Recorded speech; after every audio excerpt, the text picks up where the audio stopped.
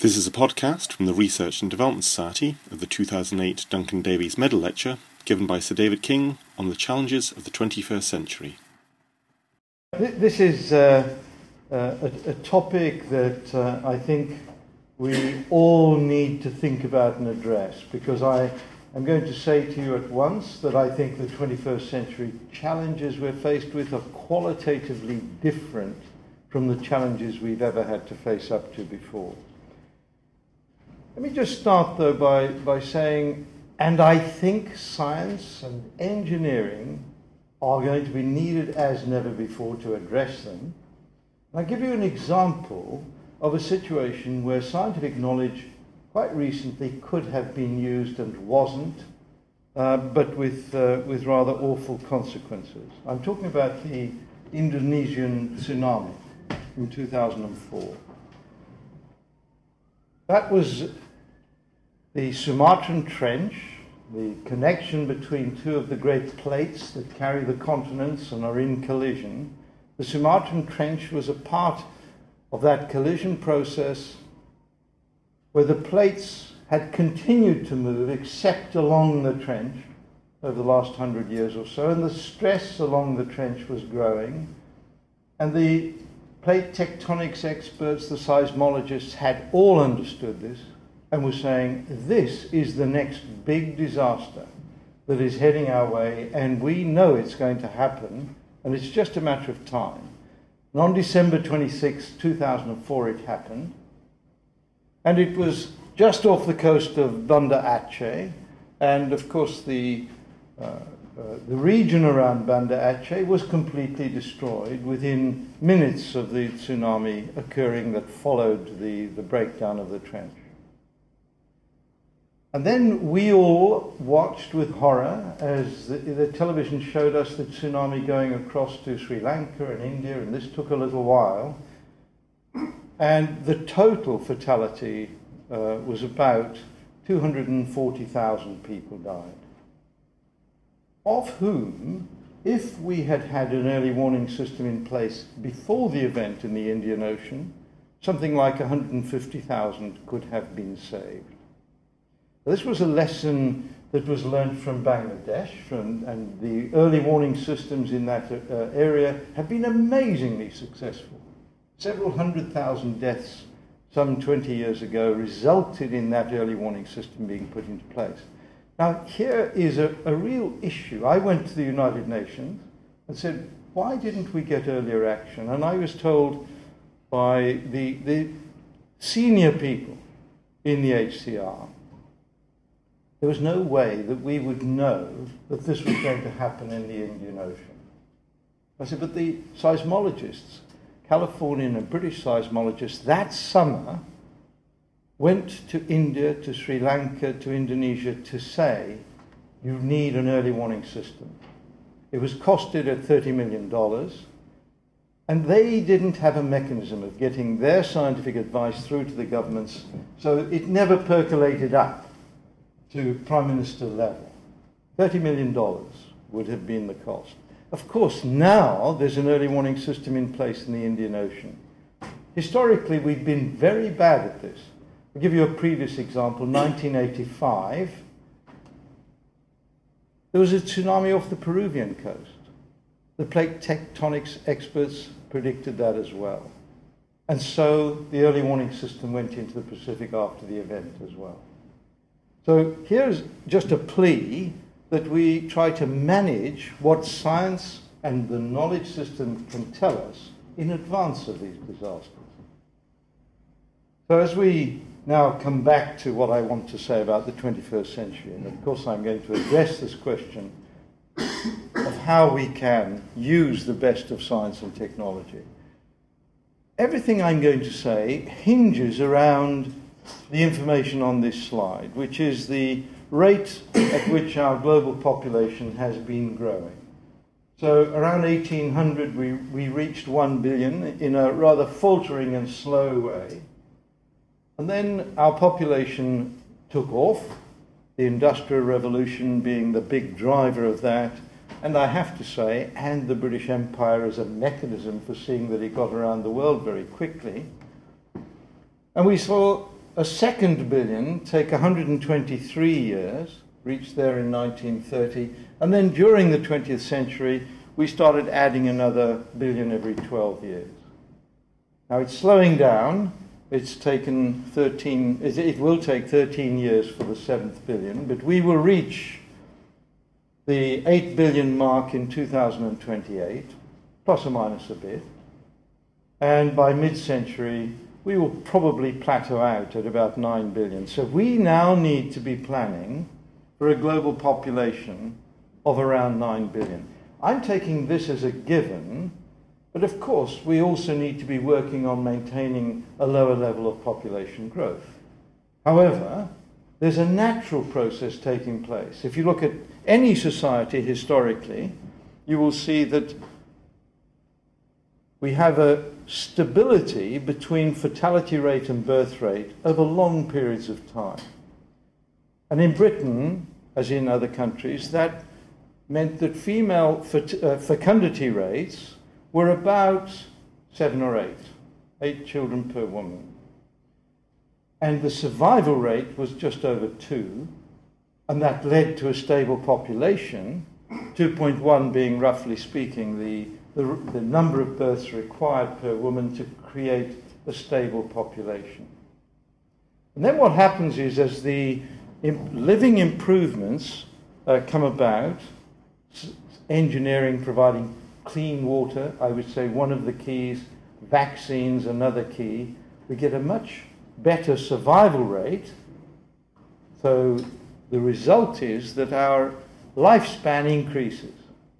And as our lifespan increases, more people, many more people, survive into maturity and want to have children of their own. And that's what produces population growth. Simple dynamic. It turns out that when women understand what's happening, the female fecundity rate drops. And so in Britain today, it's 1.85. And that is being replicated around the world. So if you go to South America, what was 7 or 8 15 years ago is now 2.2. Female empowerment, female education, absolutely crucial to that process. But I would say, even though female fecundity is falling around the world, we are going to see we are therefore going to see a plateau at about 9 billion. Population predictions are continually dropping, and this is because of the unexpected fall in that birth rate.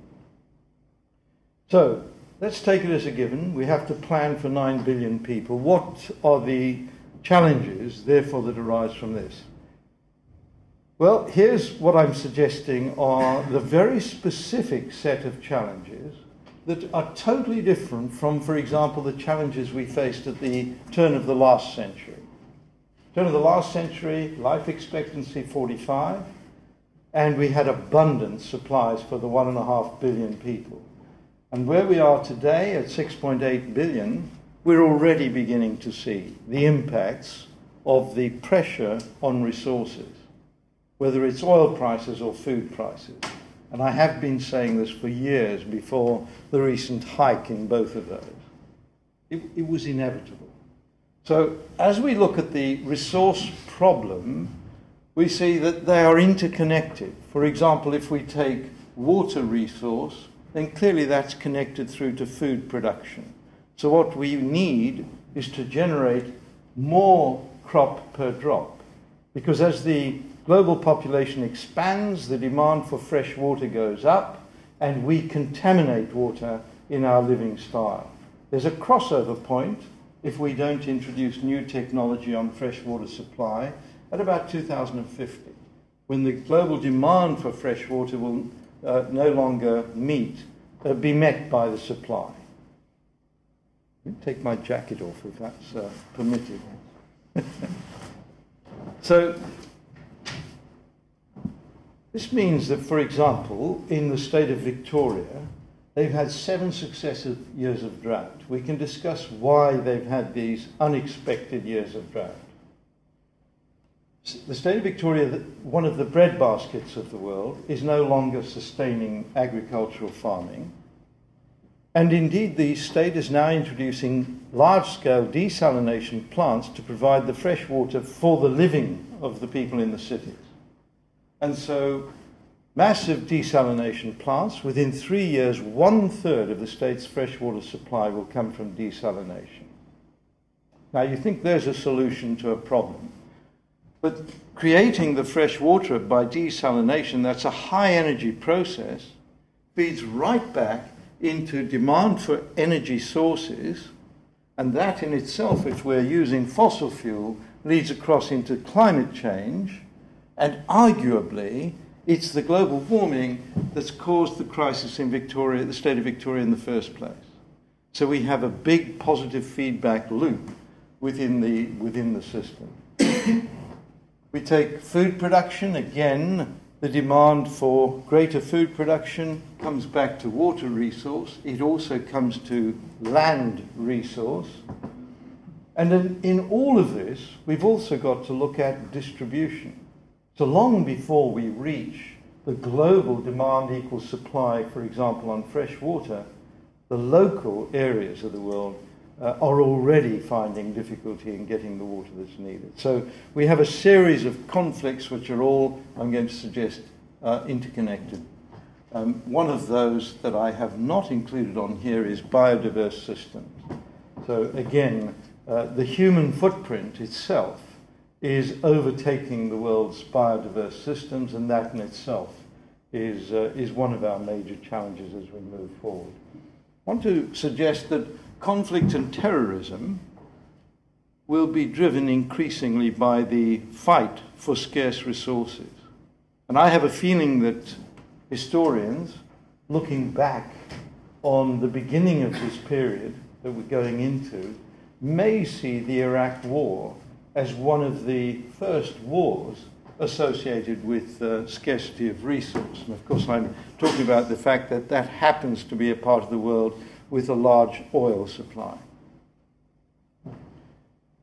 There's another factor which I'll come to, which is that climate change leads to rising sea levels. That leads to less land availability, and the question as to whether the migration, the outward migration of people from those areas where land itself is the resource that is coming into scarcity, would lead to increased conflict as people have to move into already heavily populated areas.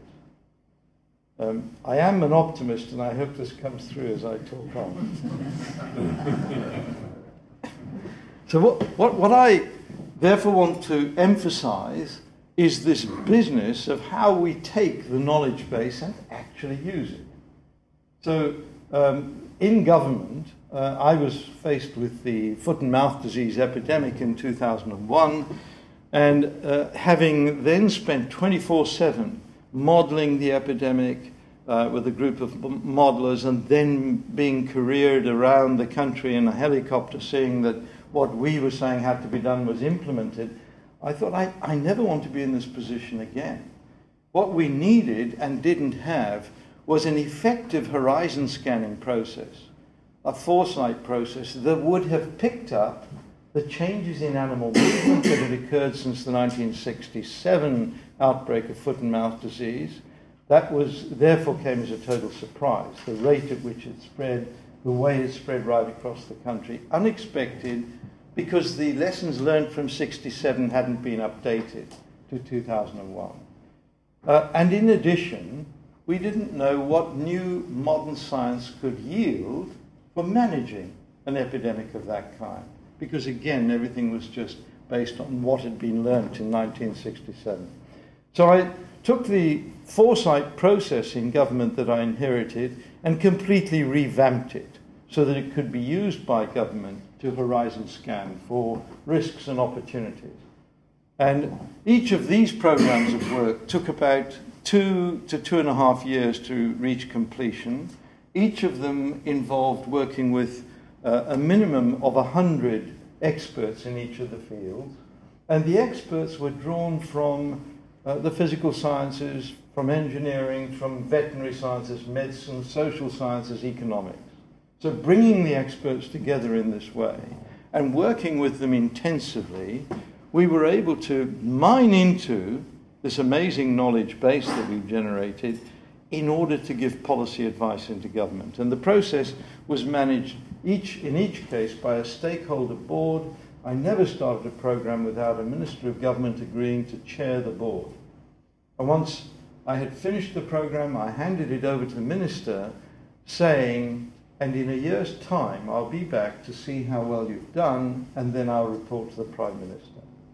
So there was a slight and well-intended threat behind that, which is we are expecting action to flow from this. I give you one example. One of the first that I took on board was flood and coastal defence for the UK out to 2080. So using the best modelling of the impacts of climate change available to us for the UK, we then just looked at what was needed to manage the risk from floods in the UK down to the level in the year 2000. And our advice to government was then very clearly spelt out in terms of what was required. Massive engineering restructuring was required. The additional cost of that exercise is about £400 million a year. So the government was spending £250 million a year on flood and coastal defence management. It's now £700 million a year.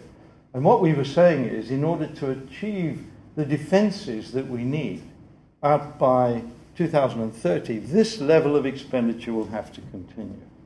And the government took it, and we are, I believe, the first country in the world with a program of dealing with the risks of impacts from climate change as a result of this. So it is possible to pick on these things. I'm going to look with great interest as the mental capital and well-being program is launched. That means given to the ministers for their action in October this year. That was the last of these that I started while I was in government. To take detection and identification of infectious diseases, we brought together the human, animal and plant disease communities. For the first time, we worked with about 300 people on that particular project, and here the stakeholder board was extended to an international level. So we brought in the WHO, OIE and FAO, the leading international bodies in each of those areas, as part of the stakeholder board.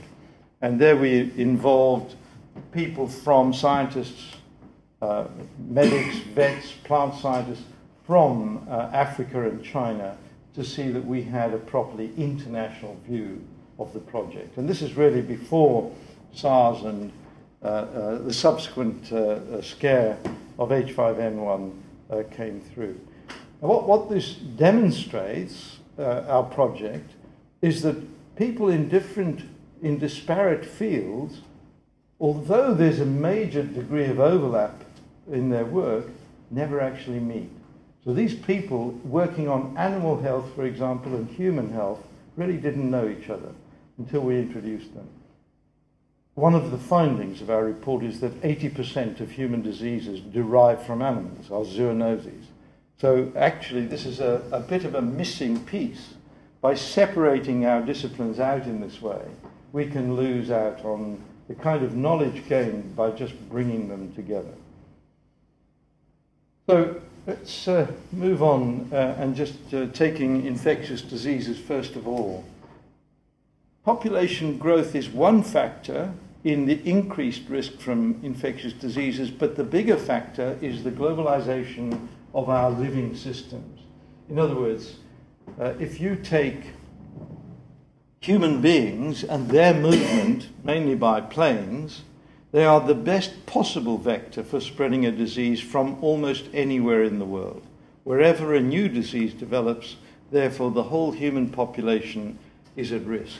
And I'm just giving you here the example of a very slow-spreading disease, HIV infection, and the awful fatality rate that has followed from not understanding the risk of spread of this disease at an earlier stage. So what we see here is a remarkably high percentage of adults infected in sub-Saharan Africa. You'll see it's between 5 and 34% over much of that part of the world. In many countries in southern Africa, the lifespan has fallen very substantially. So, for example, in Zambia, anticipated lifespan is about 33 now. And that has come down from 50 before this epidemic hit that country. Massively difficult for them to develop capacity when so much of their skilled workforce is actually dying early before they've been able to contribute back to society. So we have very real problems arising from that in given parts of the world. And we need to learn the lesson from this as we move forward, how we can contain outbreaks at an early stage before they go global in the way that this one did. Probably can't see this one too well, but I just want to take the H5N1 spread of within the bird population globally. Now, what happened was the outbreak of H5N1 in poultry occurred in this part of the world initially. And then the spread began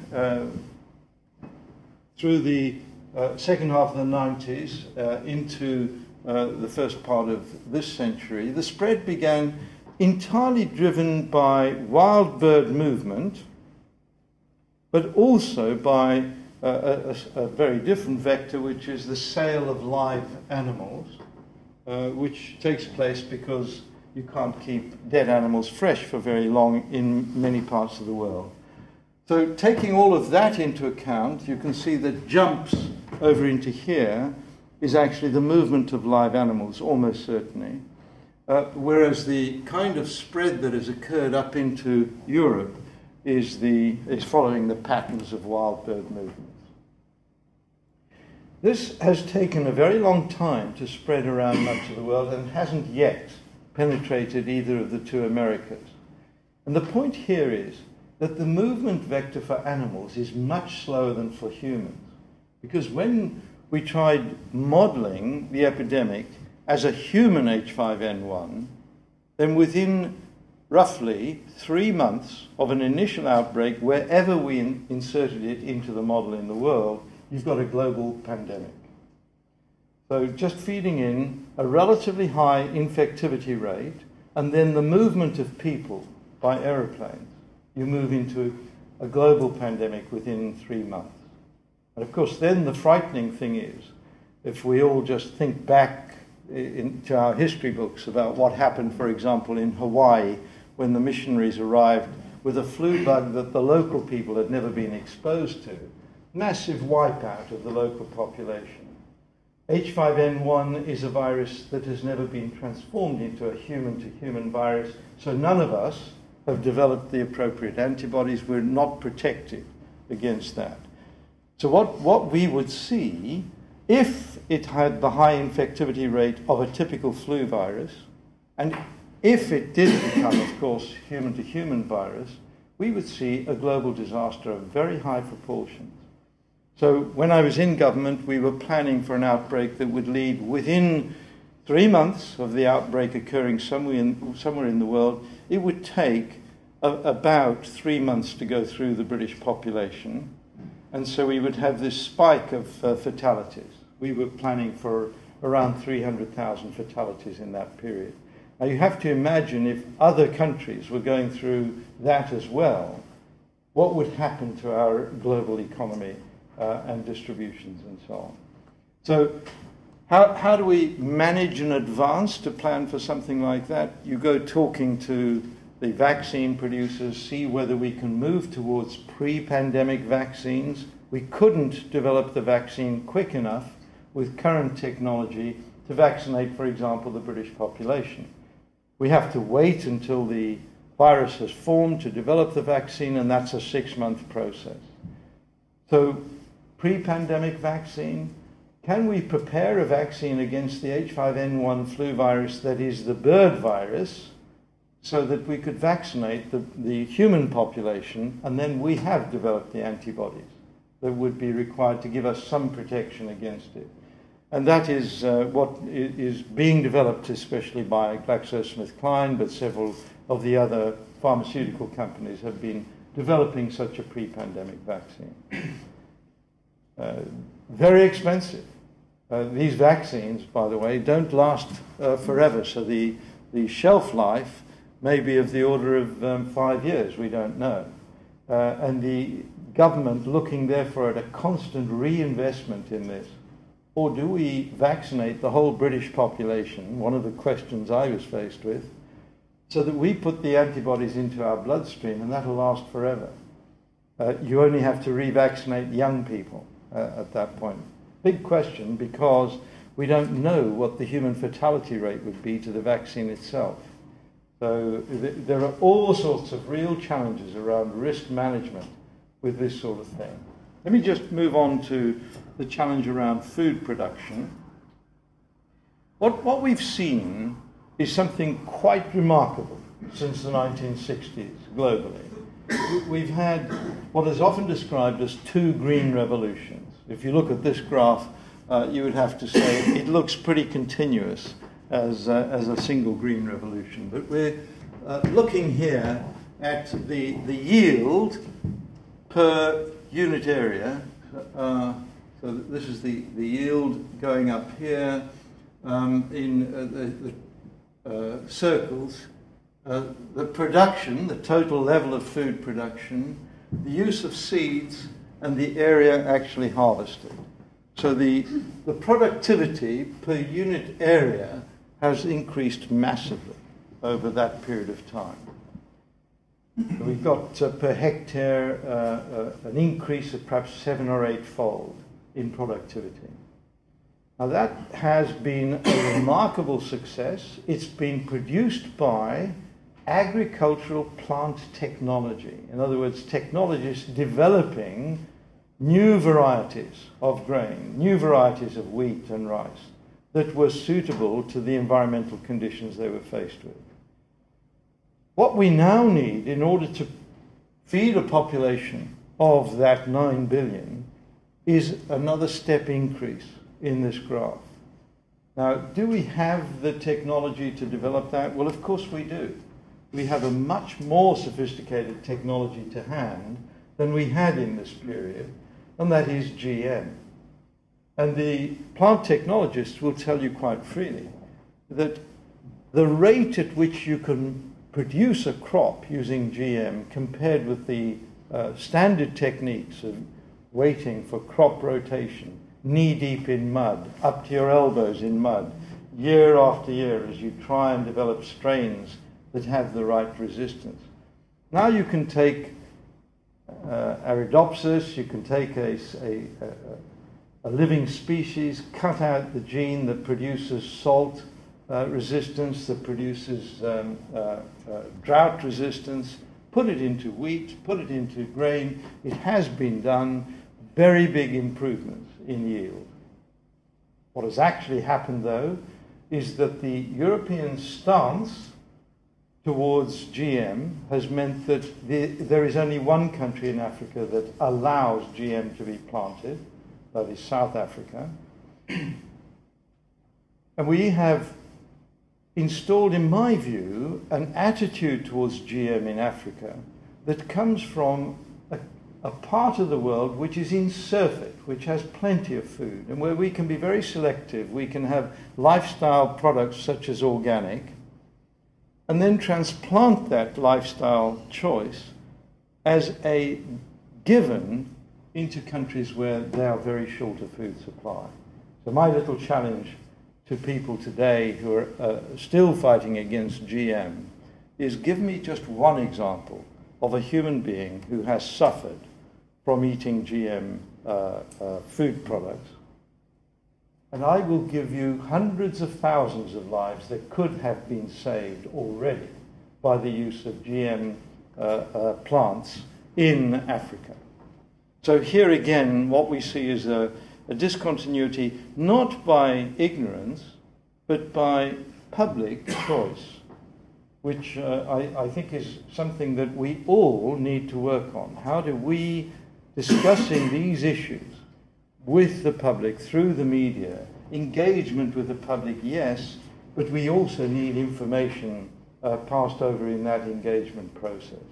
And here's my big failure in government. We didn't manage to achieve that turnaround on GM. We can't afford to leave it. At the moment, Monsanto has been given free GM rights, if you like, worldwide, because the big European companies have shut down their efforts. So Monsanto have a free rein while Unilever shut down its laboratories, AstraZeneca shut down its laboratories, and we are not contributing to the effort that could have been carried through. So what we have generated is food shortages. I'm going to suggest that in Africa there isn't actually a shortage of fresh water.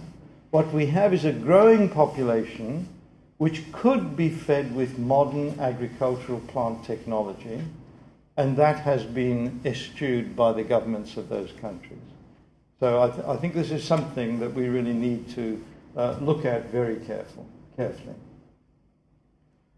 Now, just looking at the life expectancy in the year 2002 around the world, you'll see that I've put Africa in the center of the map for very good reason. I've already spelt out what is happening here in terms of lifespan. This is the area where life expectancy is now less than 40, and in the pink area, it's 40 to 55. Look at India, for example. India has risen from that sort of level before the Green Revolution took off in India to the region of 55 to 70. It's actually about 63 in India today and rising linearly all the time. So what we see is that the rest of the world is catching up, and Africa is the continent that is in reverse, in decline. And it's not just HIV/AIDS, it is also the impact of diseases such as malaria. It's also the impact of the food plant growing situation. So focusing on African development, I think, is critically important. What we need is an Africa that is economically growing and able to sustain itself. This is what we all need. And just focusing in on this has been a big part of what I was working on in government.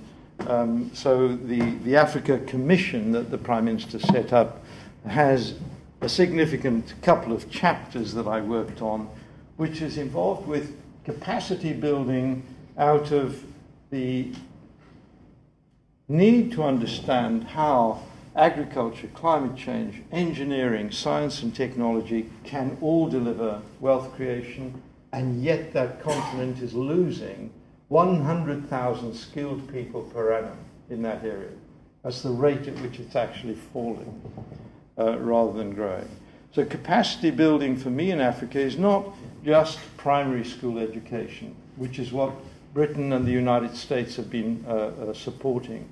It's certainly not an argument of elitism about producing universities of the highest standing, which I'm afraid has become an issue in the international development community. It is about building up centers of excellence in Africa to slow down the creation of an African diaspora of scientists, engineers, medics, nurses leaving the country. We need to see that we create centers of excellence that can pull the skills through that continent badly needs. Now I come to the issue I haven't yet mentioned, and I guess you would be surprised if I didn't mention it, and that is what this 6.8 billion population is actually doing to our environment as we move forward in time. We have managed what we've done to the environment rather well as the problems have begun to emerge.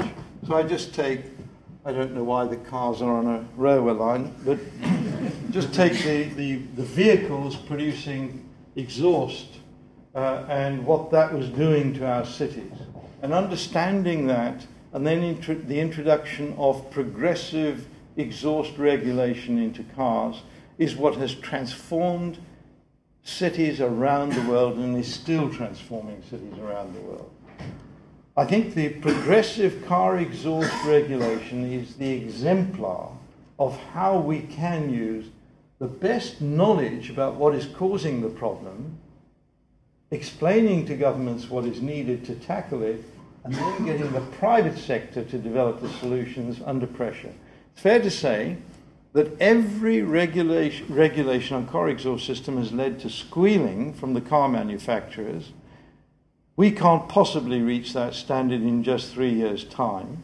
They have always delivered for the last 25 years, and they have always increased their profits because we buy the car exhaust catalyst systems in the new cars that are required.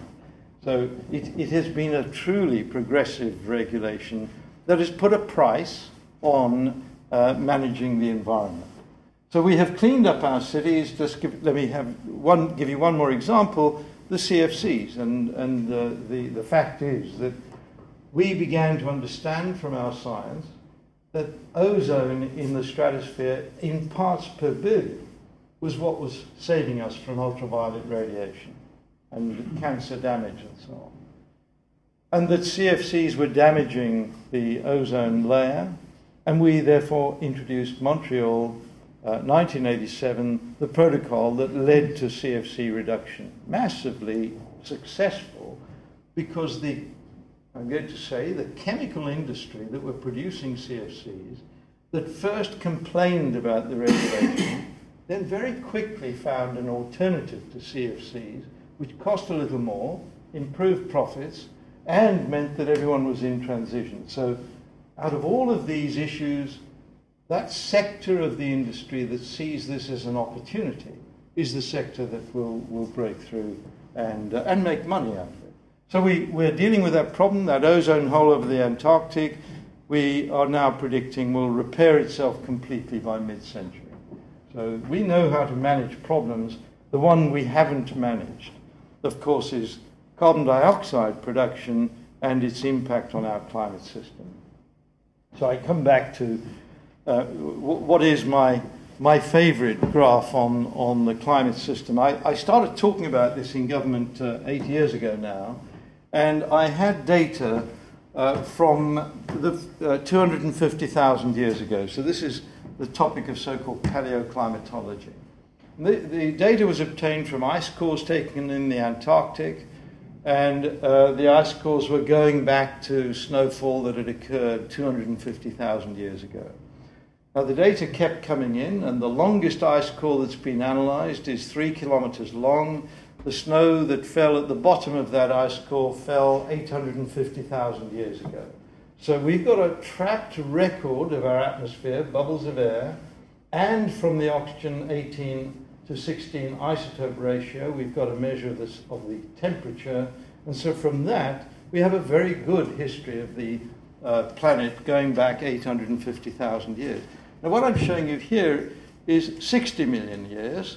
So how do we get that much further back? Well, it turns out this is the longest ice core, goes back 850,000 years, so this stretch.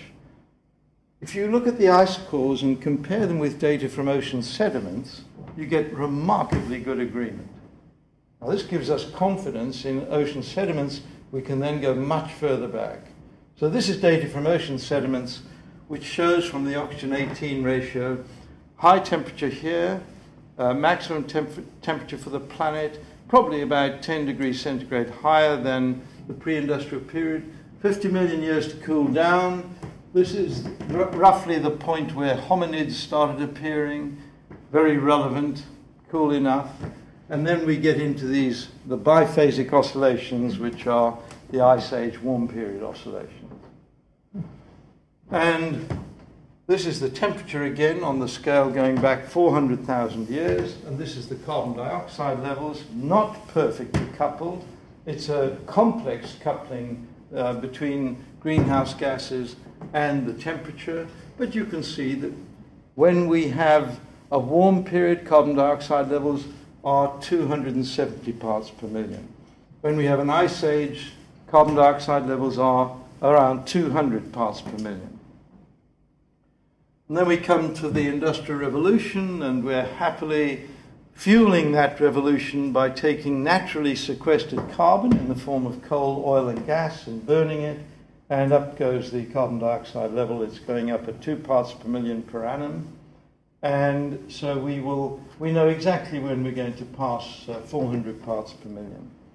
the consequences of that increase are what all the discussion is about in terms of the impacts of climate change. How far back have we taken the atmosphere in terms of this graph here? It's roughly 3 million years. So there is an inertia in the climate system of about 30 years. The next 30 years are in the pipeline. And the temperature rise is fairly modest compared with the rise up here. But let's just recall that up here there was no ice left on the planet. That was a pretty warm planet. Could we get back up to this point? Have we got enough coal to do that? I believe we can. Right? So if we burn all of the coal, oil and gas we've got, reaching about 1,500 parts per million is within our grasp. And so I think that we therefore see that changing our practice, our behavior, our sourcing of energy is absolutely vital. This is a recent figure I pinched from the New Scientist, which just shows if you go back 90 million years, no ice left on the planet. So the Antarctic was a semi-tropical forest, very large animals there. You find them when you get to the base of your ice cores. There are the remnants of the forest and the animals. And this means sea levels were higher.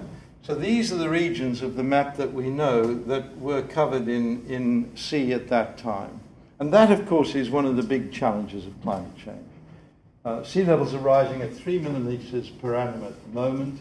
If all of the ice on Greenland was to melt, that alone would give us a sea level rise of about 7 meters. And, of course, we have been believing that the map of the world was very constant for the last 20,000 years because it hasn't changed, the last 12,000 years, because it hasn't changed very much. And so we've built a very large proportion of our cities right on those coastlines. 80% of the world's population is on those coastlines. So the sea level itself is a critical parameter. Temperatures, another very important parameter. We certainly wouldn't cope with the sort of temperatures that existed back at that high point 50 million years ago. I'm going to rapidly draw my comments to a conclusion, but let me just quickly say, then you have to give advice to a Prime Minister as Chief Scientific Advisor. So, I understand the problem. What level of carbon dioxide do we need to stay below to avoid dangerous climate change effects?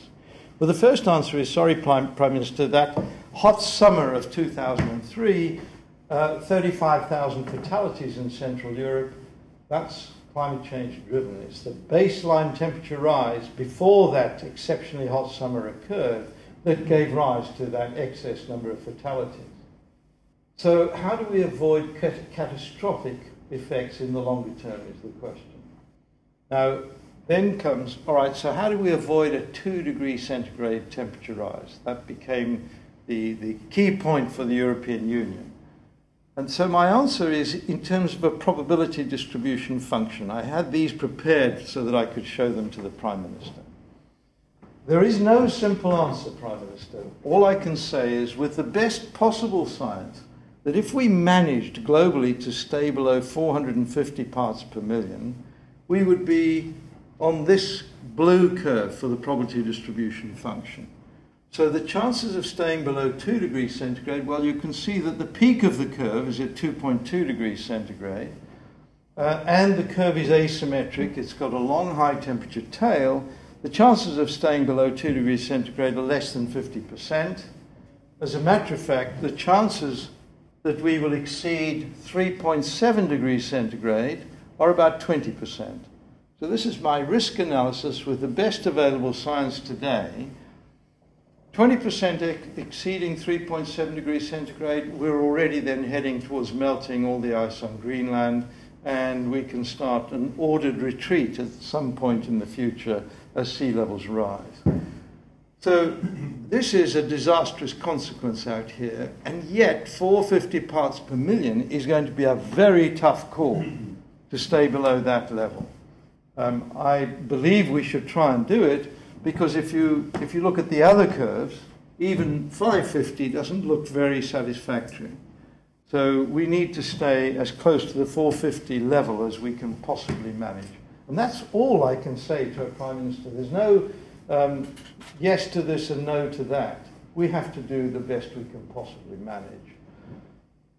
Just to highlight risk analysis to him, I said to him, imagine 3.7 is the point where future generations would then find it extremely difficult to survive.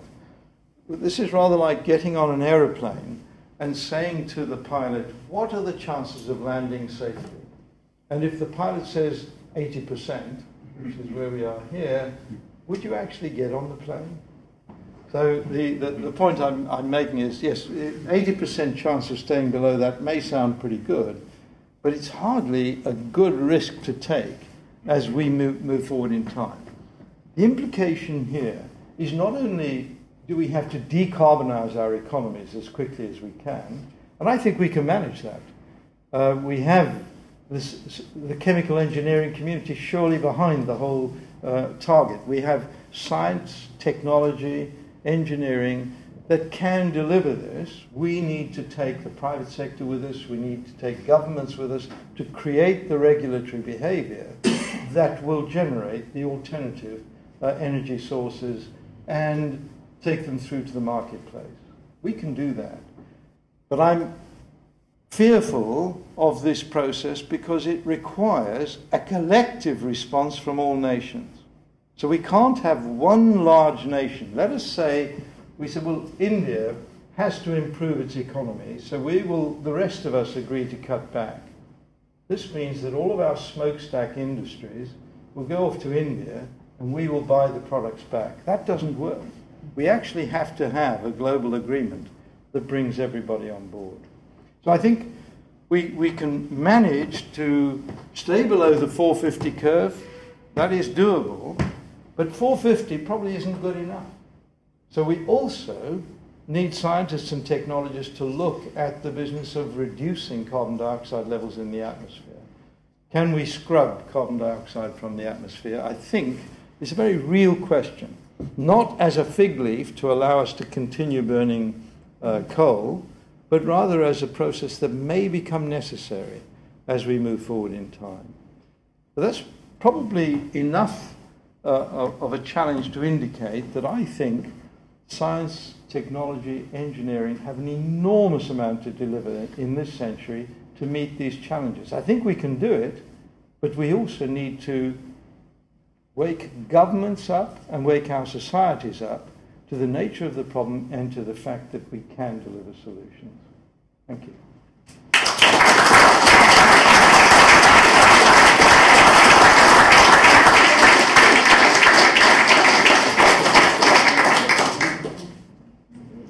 For more from the Research and Development Society, visit rdsoc.org.